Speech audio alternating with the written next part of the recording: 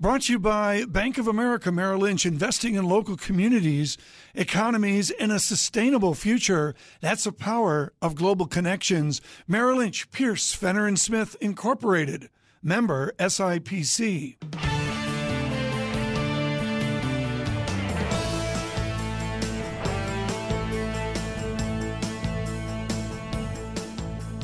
Welcome to the Bloomberg Surveillance Podcast.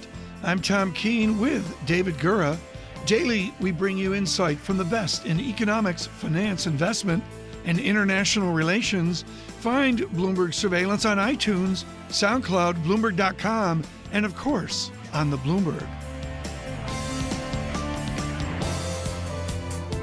Fawaz Gerges, he is the London School of Economics professor of the Middle East Center. And Professor, you're also the author of ISIS, A History.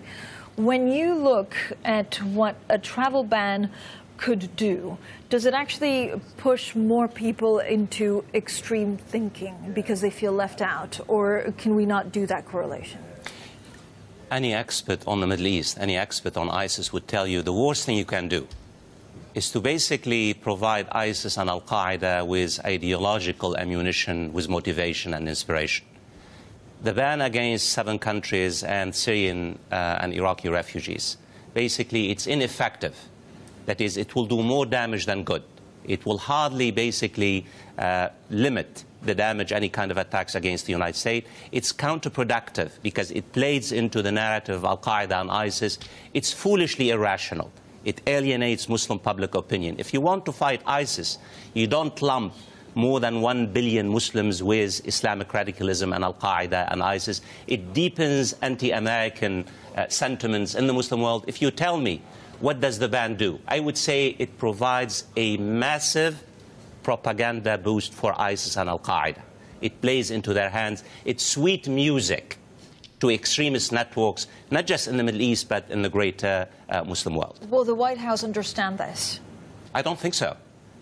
What we need to understand is that I don't have to be an expert to tell Donald Trump that this is irrational, that it's counterproductive, that it's foolishly un-American. I think what we need to understand, this particular decision, this particular initiative on the part of Donald Trump, is really Donald Trump is blinded by ideology. This is a political decision. It plays into, well, with his hardcore narrative. But, I mean, if you look at what's happening in the Middle East and the Muslim world, you have anger, you have rage. And more Muslims now are buying into Al-Qaeda and ISIS narrative that this is a war against Islam and Muslims. I mean, this is not a war between Islam and the West. This is a war within Islam. That is the fight within Iraq and Syria. It's a war within Islam. What Donald Trump is trying to do is to shift the narrative. This is a war between Islam and the West. Professor, I want to ask you a really sensitive question. I say this with great respect for the literature of, say, Albert Harani and the history of the Arab peoples and all the other literature on Islam. Is Donald Trump running what the Middle East and the Islamic world would perceive as a new crusade? Is there a tinge here within the rhetoric and the discourse that President Trump is galloping off to Jerusalem to fight the 4th, the 5th, or the 6th crusade? You know, Tom, what I fear the most is that now you have 2 parallel narratives happening in the world, in the Islamic world and the Western world. On the one hand, you have a fringe group called ISIS or Al-Qaeda. ISIS and Al-Qaeda says there is a clash of civilization between Islam and the West, that this is a clash of civilization between America, which is basically the leader of the free world. And now you have Donald Trump, who's basically trafficking in a similar clash. And the clash is a clash of civilization. This is not about a tiny fringe in the Muslim world. This is a war between Islam and the West. I mean, think of what Donald Trump has said in the past 2 years. These are not my words. Islam hates us all. That is, he's talking about Americans, all of us.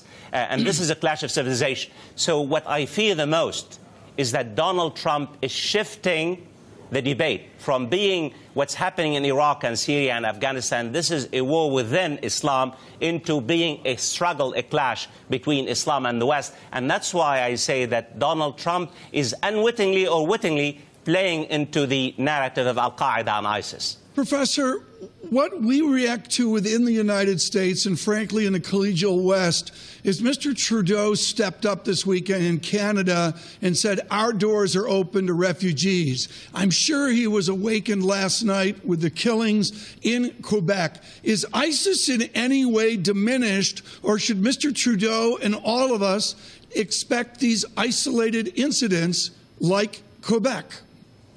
I mean, I think it's not surprising, Tom. I mean, these incidents have become part of our life.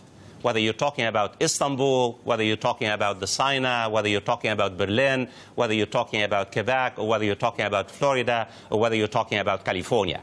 There is a real division now, a real cleavage, and you have fringe elements on both sides who subscribe to this particular clash of civilization that is between Islam and the West. But what we're talking about here, an entirely different. This is the United States of America, Tom. This is not a banana republic. When the President of the United States basically traffics in a clash of civilization narrative, call it what you are. I mean, in the Muslim world, and I know a bit about the Arab world and the Muslim world, it's seen as a Muslim ban. It alienates Muslim public opinion. When Donald Trump, the President of the United States, traffics in such a narrative, it undermines the idea of America as a moral force, and also provides ammunition not just for Al-Qaeda and ISIS, it provides ammunition to the far-right group in the heart of Europe, where I am, in Britain, in Germany, in France, and other countries. Right. And that's why it's very dangerous. Well, let me ask you a question. I'm sure Francine is far more knowledgeable about this than I am. Should President Trump speak to Parliament? Should President Trump be given the privilege of speaking at Westminster Hall, that space that goes back to 1000 A.D.? You know, Tom, really, and I appear on Arab television on a daily basis, I say Donald Trump does not speak for the United States of America. Donald Trump does not speak for the 340 million Americans. There's a real struggle in the United States, and it's really wonderful to see the debate, the struggle that's shaping in the United States, and the media, in particular the American media, standing up and defending American values. The worst thing we can do, and here now I'm in the heart of the UK, the worst thing we can do is to give a platform for this kind of rhetoric. I'm saddened by the fact that Theresa May has not stood up in the same way that Merkel in Germany and the French president and the Canadian president. This is not a war. This is not a clash between Islam and the West. It's a clash within. There is a real struggle. I am an American. I'm talking as an American. There is a clash within America about the values we subscribe to, the progressive, democratic, humanist values. Donald Trump does not speak for me, does not speak for millions of Americans. This has been wonderful. Professor Gerges, thank you so much with the London School of Economics.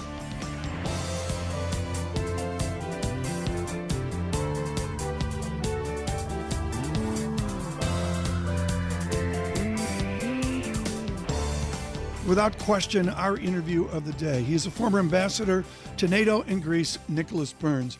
Ambassador Burns, wonderful to have you with us today. Good morning. I want to know from you what you will be listening for from Secretary-designate Tillerson. If I assume that Tillerson and Secretary of Defense Mattis are the adults in the room, how do they act forward to what we've observed in the last 4 days? Well, I think that Secretary Tillerson, Secretary-designate Tillerson, is going to be asked about this ban on refugees over the next 4 months. It's a difficult move by the Trump administration because it really wasn't necessary. We already have strong vetting in place. Refugees have to wait 24 to 36 months to get into this country. We know everything about them. We've taken in 800,000 refugees since 9/11 with very few problems. So I think he'll be asked about that and about the fact that when when President Trump signed this executive order, they hadn't briefed the Congress. Right. And they hadn't briefed the governments involved, so the implementation's been very rapid. But help me here with the Oval Office and the structure of government. Folks, if you haven't seen it, the website for whitehouse.gov, they dropped the judicial branch this morning. We all know about Mr. Bannon, President Trump, etc. Nick Burns, do you presume that senior cabinet officers ride to the constitutional and common sense rescue? Or is that just wishful thinking on the part of people not as grizzled as you? Well, the president obviously is the most important person in this system. The Secretary of State and Secretary of Defense have a lot of power if the president wants to listen to them. I think Mr. Tillerson and General Mattis are extremely impressive people. They've got a lot of experience. They're pragmatic. And they're the kind of people you want to have around you when you make this decision, because you have to think, have we taken care of Congress? Does Congress agree with this? Have we listened to the Congress? So now you have a mutiny of Republican senators against the refugee policy because they weren't consulted and because this has been, I think, in part, the wrong decision by the administration. So you do need those people around the table. And certainly on Russia, you saw that President Trump talked to President Putin over the weekend. Apparently, President Trump did not raise with President Putin Russian interference in our election, didn't even raise Ukraine. Those are the two top issues in the U.S.-Russia relationship. So you want to have someone like Rex Tillerson around to say, we've got to speak truth to power. We've got to go at Putin, raise these issues, and be tough-minded with him. So I think you've seen an absence of that kind of adult leadership, a very strong, experienced leadership in the White House over the last 10 days. Ambassador Burns, if I'm Rex Tillerson, am I going to be worried about the department that I perhaps will inherit here? There has been the resignation or forced removal of a number of people at the top Foreign Service officers at the State Department. I just wonder what that portends for the department in terms of leadership, in terms of internal leadership going forward. Well, it's been a very slow transition. President Trump has not even appointed the Deputy Secretary of State, the number 2 official, or the 3 or 4 major undersecretaries of state. This is the leadership team, so no one's even been appointed yet. In our system, you have to have a security clearance. That takes a long time. You have to have Senate confirmation. So it may be that Rex Tillerson will not, and Jim Mattis won't have their leadership teams in place until the summer. And here we are. We're going to have, we're the largest and most powerful country in the world. You need to have that team around you. So he's going to have to rely on career officials. But last week, the Trump administration essentially pushed out the top management team, all career officials, people who have served presidents of both parties. They pushed them all out. And so you have to wonder about the wisdom of not relying on the career service. The career service is apolitical. They will serve any president with loyalty, but they're getting a stiff arm right now from the Trump administration. Just lastly here, let's ask you about the National Security Council. Tom mentioned Steve Bannon, who now will have a role on that council going forward, something that is unprecedented. We haven't seen that in previous administrations, and the director of the CIA will not be on the council. What do you make of this, and what does that tell you about the direction in terms of foreign policy of this administration? Well, it seems to be a mistake when you don't have the chairman of the Joint Chiefs and the director of national intelligence at the table permanently. I don't see how you can have effective decision-making. When you do have the senior political advisor, the political strategist, in this case, Steve Bannon, at the table, that's something that President Bush especially felt would be wrong. You have to separate politics from national security. You don't want the implication, however, whether it's fair or not, that the president is acting for domestic political motives on the critical issues of foreign policy. So this has taken, I think, lots of people who've been in Washington for years by surprise. I know President Trump wants to change everything, but not everything's broken. Our refugee system, for instance, is not broken. We've taken in 800,000 people since 9/11. You have been cordial. Thank you so much, Ambassador Burns, for joining us today. I'm sure we'll call on you here in the coming days as well.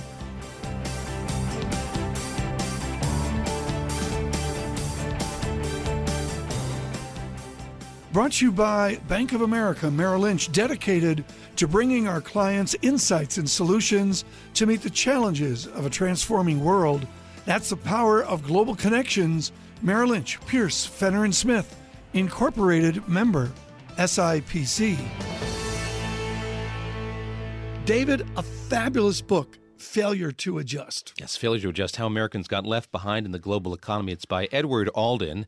He is a senior fellow at the Council on Foreign Relations. Joins us now, an expert on trade policy and U.S.-Mexico relations and immigration policy as well. Edward Alden joining us on the Spectrum Enterprise phone line. Spectrum Enterprise, nationwide fiber-based network and IT infrastructure solutions. And Ted, I'd love to talk about U.S.-Mexico relations and the wall and all of that in just a moment, but let me get your reaction to what we saw play out over the weekend here. You have studied immigration policy so closely.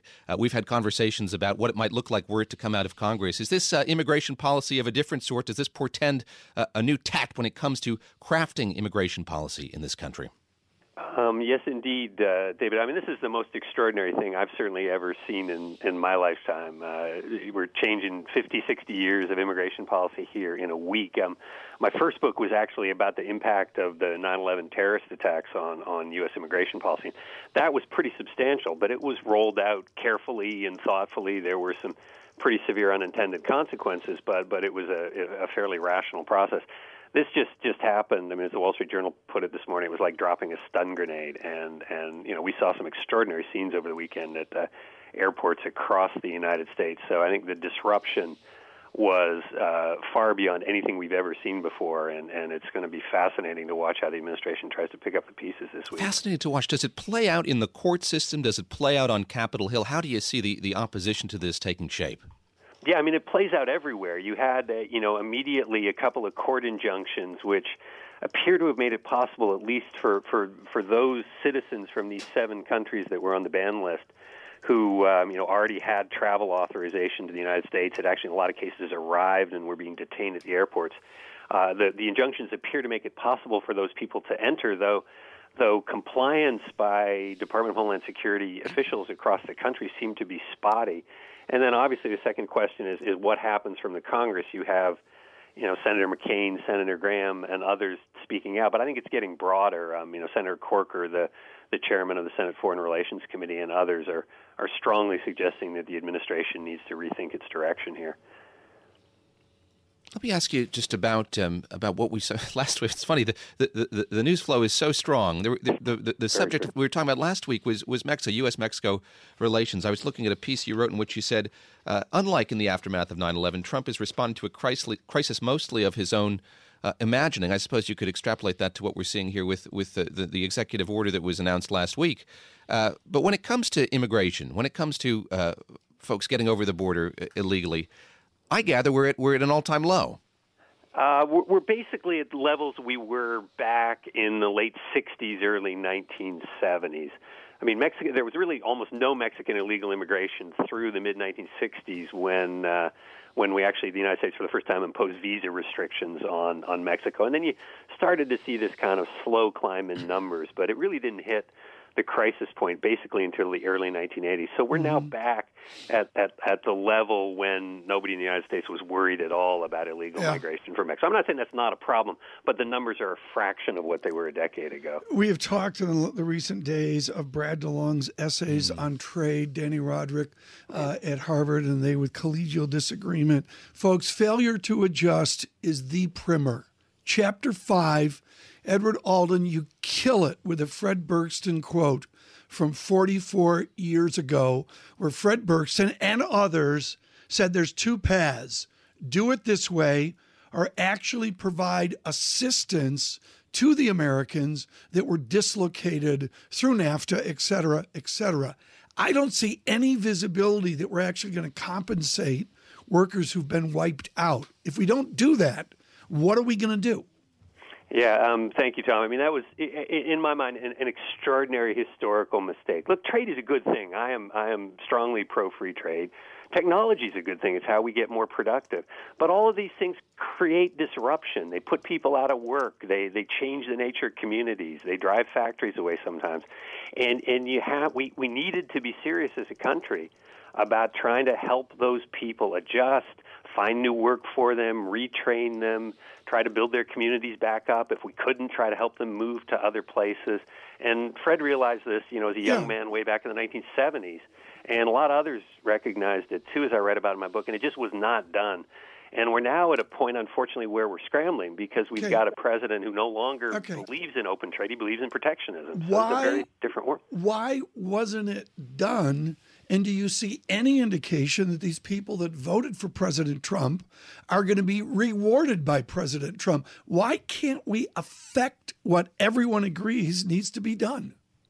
It's been hard in the sort of U.S. political system. It required, perhaps a slightly higher level of taxation and redistribution. And I think, if we had sort of enlightened leadership in the corporate sector and elsewhere, they would have made a strong case for this and said, look, we don't want to kill the goose that lays the golden egg. Trade is good for the United States, but we really are going to have to be serious about helping the losers.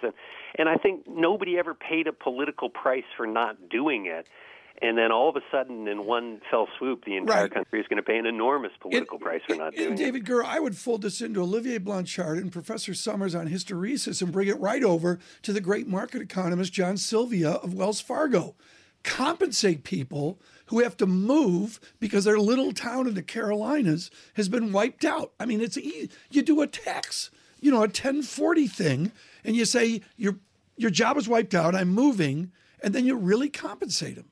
No, I was going to say that Donald Trump made a lot of promises on the campaign trail, people in the towns like the ones that Tom is mentioning there, and I wonder what the odds are, Ted, that he makes good on those. I mean, you have a lot of people who voted for him and are counting on him to do something for their economic situation, and we've seen these executive orders which have varying sharpness of teeth. Is there much that he can do in the executive office to help them? Well, I mean, most of the things that need to be done are going to require congressional action, and it's not clear to me at all that congressional Republicans are going to be sympathetic. I think, big infrastructure program, I think, would help put people back to work. You certainly don't hear Republicans talking about anything that looks like redistribution to help those people. I think, depending on what the Obamacare replacement is, they could end up being worse off in terms of their health insurance. I mean, Trump is obviously trying to act on some of the foreign-facing pieces, and I was actually reasonably supportive of the president with some of his jawboning of American companies. I think American companies have too often turned their back on communities here in the United States, and they need to think more about job creation here. So I was reasonably encouraged by that, but he has now layered on top of that a number, I just think, mistaken moves. I think pulling out of the Trans-Pacific Partnership, and I think some of the threats against Mexico, I think are all very counterproductive. I'm going to recommend your book, even though in the first damn sentence of your book, Edward Alden, you have Greek. Okay, folks, I'm not kidding. Alpha, Vega, Tau, Alpha, Rho, Kappa, Epsilon, Iota, Alpha. What are you talking about in the first sentence of your book? Well, I started it off, and I was trying to be provocative by saying that I was born into the greatest autarky in the history of mankind. Most people don't remember that, back in the early 1960s when I was growing up in Schenectady, New York, the United States didn't trade a whole lot with the rest of the world, not because we were a closed economy or because we had high tariffs, but because we didn't need anything from anybody else. We made everything better than every other country in the world.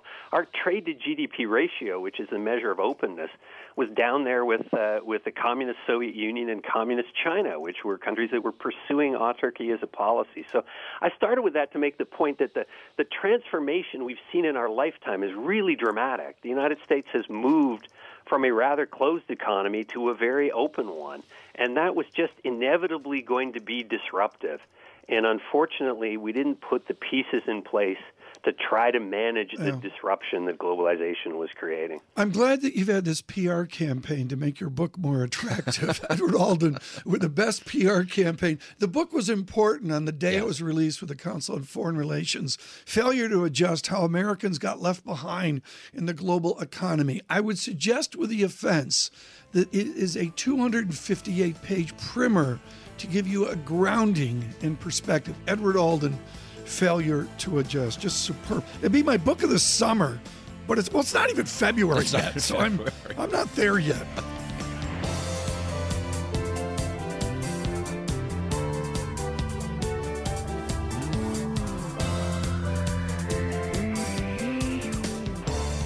And now for a 3-hour interview, we wish, with a gentleman from Waterville, Maine. We can all talk about our experiences and what we've witnessed the last 4 days. He lived it. George Mitchell grew up in a family of first-generation Lebanese. Did your mother speak English, Senator? With a heavy accent. Heavy. She learned it, finally. Yes, she did. She couldn't read or write, but she was able finally to speak it. You grew up with a kitchen table and the National Geographic on it. Does Mr. Trump understand the map of the world, if you will, and how the United States must adapt to it? Well, I can't look into his mind. I do think that the action taken over the past weekend will create problems for the United States around the world and probably not accomplish the stated objective. Help us with the silence of senators. As I watched all of this unfold over the weekend, you saw some Democratic senators at the airport. I remember seeing Senator Elizabeth Warren at Logan with a bullhorn among the protests there. Were you surprised that we didn't hear more from senators as all of this unfolded from both sides of the aisle? Well, Senators McCain and Graham, of course, made their views known publicly, and my guess is that other Republican senators are conveying concerns to the White House privately, not wanting to make the new president's life more difficult publicly because their future and their interests are bound up with his, but also wanting to make clear that the president understands that there is widespread opposition to this, and it's not just along political lines. How worried were you listening to President Trump deliver his inaugural address, hearing the disdain or displeasure he had for politicians in Washington, thinking about what the relationship between the White House and the Congress is going to be like in this term? I don't think that had any significant effect on the members of Congress of his party for the reasons I've just stated. Their future lies with him, and they see his victory as a way to accomplish their objectives as well. All of us have a substantial capacity for rationalization and exempting themselves from whatever criticism is made, even though they may fall into that category. So I don't think too many of them were disturbed about that.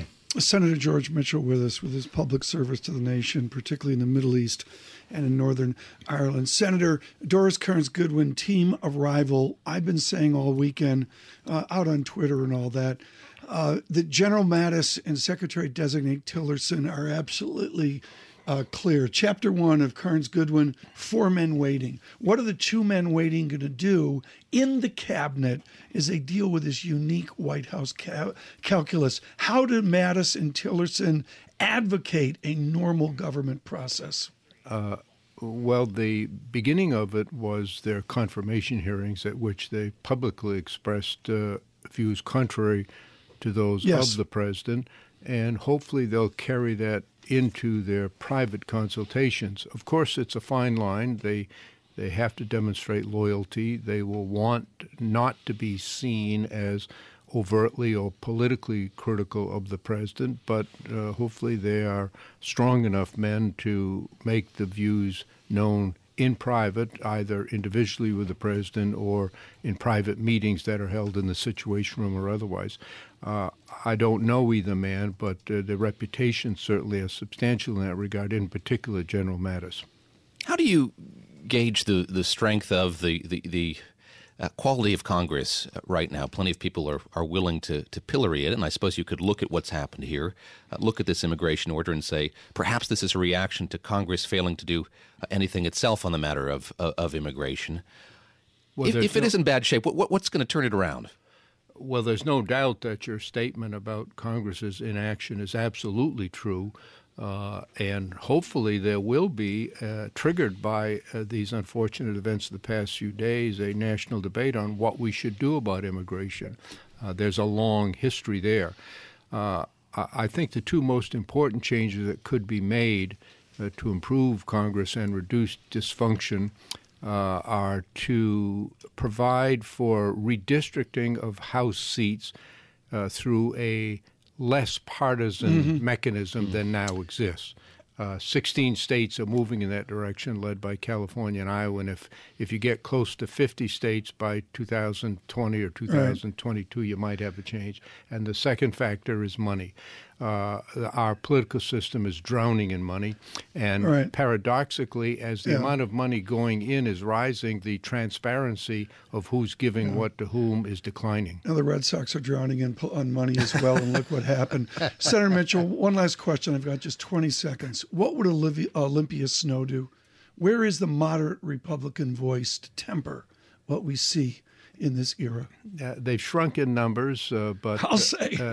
Senator Collins of Maine remains that. I hope she will at some point address the subject we've had. She's been quite strong in other areas, and I think there are a few others, but that goes back to the prior question, the increasing polarization and partisanship that you could help to cure by changing the money system and the redistricting process. Senator George Mitchell, thank you so much. David Gurr and Tom Keene worldwide.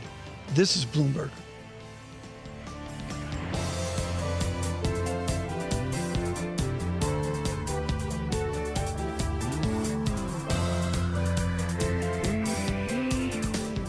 We are honored, and I mean honored, folks, to end the madness of Bloomberg surveillance this morning with sanity. This afternoon at 3:30 p.m. Mountain Time, Utah time, the girls' freshman basketball team of Box Elder High School will play Carnes High School. That's normalcy. And our guest, Congressman Bishop of the 1st District, and Chairman Bishop, I should say, of the 1st District, Utah, knows this because he taught civics years ago, social studies, at Box Elder High School. Chairman, wonderful to speak to you.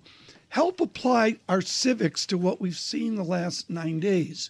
Do you counsel patience, or is your congressional patience wearing thin? My personal patience is always wearing thin. Spoken like a teacher, I think. Yeah, well, at least when I was in the classroom, I could control my environment. And I appreciate you mentioning that because, what can I say? Go Box Elder, the Bees will win. There you go. I'm proud of those girls. Listen, I think what you were talking about in the broader spectrum is what Speaker Ryan has talked about as his Article 1 initiative, which means that there needs to be decision-making powers. Decisions need to be removed from the bureaucrats in the executive branch and put back into Congress, because the legislative branch is how people get their views heard and felt. If a citizen does not like a decision of one of the executive agencies, there's almost nothing that person can do about it. But the founders came up with a constitution where I have to run for election every 2 years, Really? which means I am forced to listen, whether I want to or not. I am forced to listen to people. Politics, that's the nasty thing of politics, is the way common people get their views heard and felt. And that's why Congress was given the authority and responsibility of coming up with policy decisions in all these areas. And that's why it has to be moved back there. It's not just a power struggle between the executive and legislative branches. This is how people can be heard and can be empowered. And I want to see that happen. I want to help push that agenda. So more decisions are being made by statute, fewer by executive fiat. Yeah, you say fewer decisions have to be made by bureaucrats in the executive branch. I think of the decisions we've seen from the chief bureaucrat in the executive branch. That is President Trump. What's your reaction to his use of executive orders thus far, in particular the one about immigration, now that we've seen the blowback, now that we've seen that there might not have been the sort of legal due diligence done beforehand? Well, if executive orders are rolling back other executive orders, I think that's appropriate and that's positive going forward. If, once again, policy is being made by executive order, I would hope the administration will be working closer with Congress to make sure that Congress is the one that's establishing that procedure going forward. So I need to look at each of those ones individually, how they deal with it. But I think that goes back to the philosophy I was saying in what Speaker Ryan is talking about with his Article 1 initiative. If we come to the mindset that all of a sudden every executive, every president has to establish all sorts of executive orders in which policy can be decided, all of a sudden you have shifted that authority and you have lessened the voice of people. But more importantly, you've made every presidential election a life and death decision. The founders had spread out the power so that would not be the case, that there would not be this wide change in policy one way to the other. And that's why we have 2-year terms. Presidents get 4, senators specifically get 6, because they were supposed to deal with foreign policy and they could extend beyond any given president. Chairman, help me. We've got to get back to that. Chairman, help me here. You took 148% of the Republican vote last time. I get that. There's 4 Democrats in your district. They're out. They're bears out in Ashley National Forest, way east of Salt Lake City. Seriously here, you are the Republican voice of a purely Republican American. What do you want from General Mattis? What do you want from Secretary Tillerson to get to a policy and process that you and your leader, Speaker Ryan, can work with? Well, I think there is once again, each agency has a different approach to it. And I think Mattis has already shown how he is willing to work with Congress ahead of time to try and meet problems. And I think Tillerson will be the same way. I'm impressed by both of them. But one thing I think structurally would be very helpful is if the agencies and the administrative branches would actually go to Congress first before they implement rules and regulations. I mean, it's very nice that we're doing some CRAs and trying to roll back some executive orders, But if indeed, as happens in most states, where the executive agencies have to meet with their legislative branch first before the rules and regulations are initiated, there'd be a whole lot better comedy, there'd be a whole lot better continuity of programs, and I think we'd just have a better system of government if the rules came to us first. And I think ultimately that's what I'd like to see happen. Chairman, if I could wave my magic wand, that's the change More I'd comedy, like to a see. call for more comedy his there. Box Elder Bees wand. It's like Harry Potter. I That's mean, a good Box name. Elders. That's right. Sort of like the chairman. Thank you so much. Yes, Don't be thank a you. stranger. We'd love to have you on again. Maybe actually to talk energy resources policy, as he is the chairman of that committee.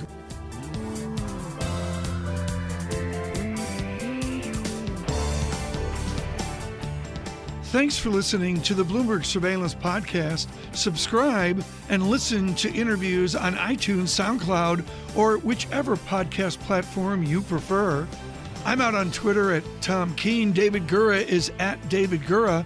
Before the podcast, you can always catch us worldwide on Bloomberg Radio.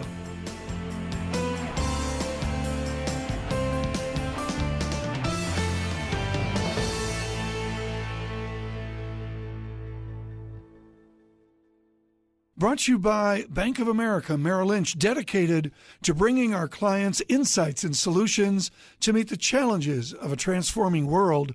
That's the power of global connections. Merrill Lynch, Pierce, Fenner & Smith, Incorporated, member, SIPC.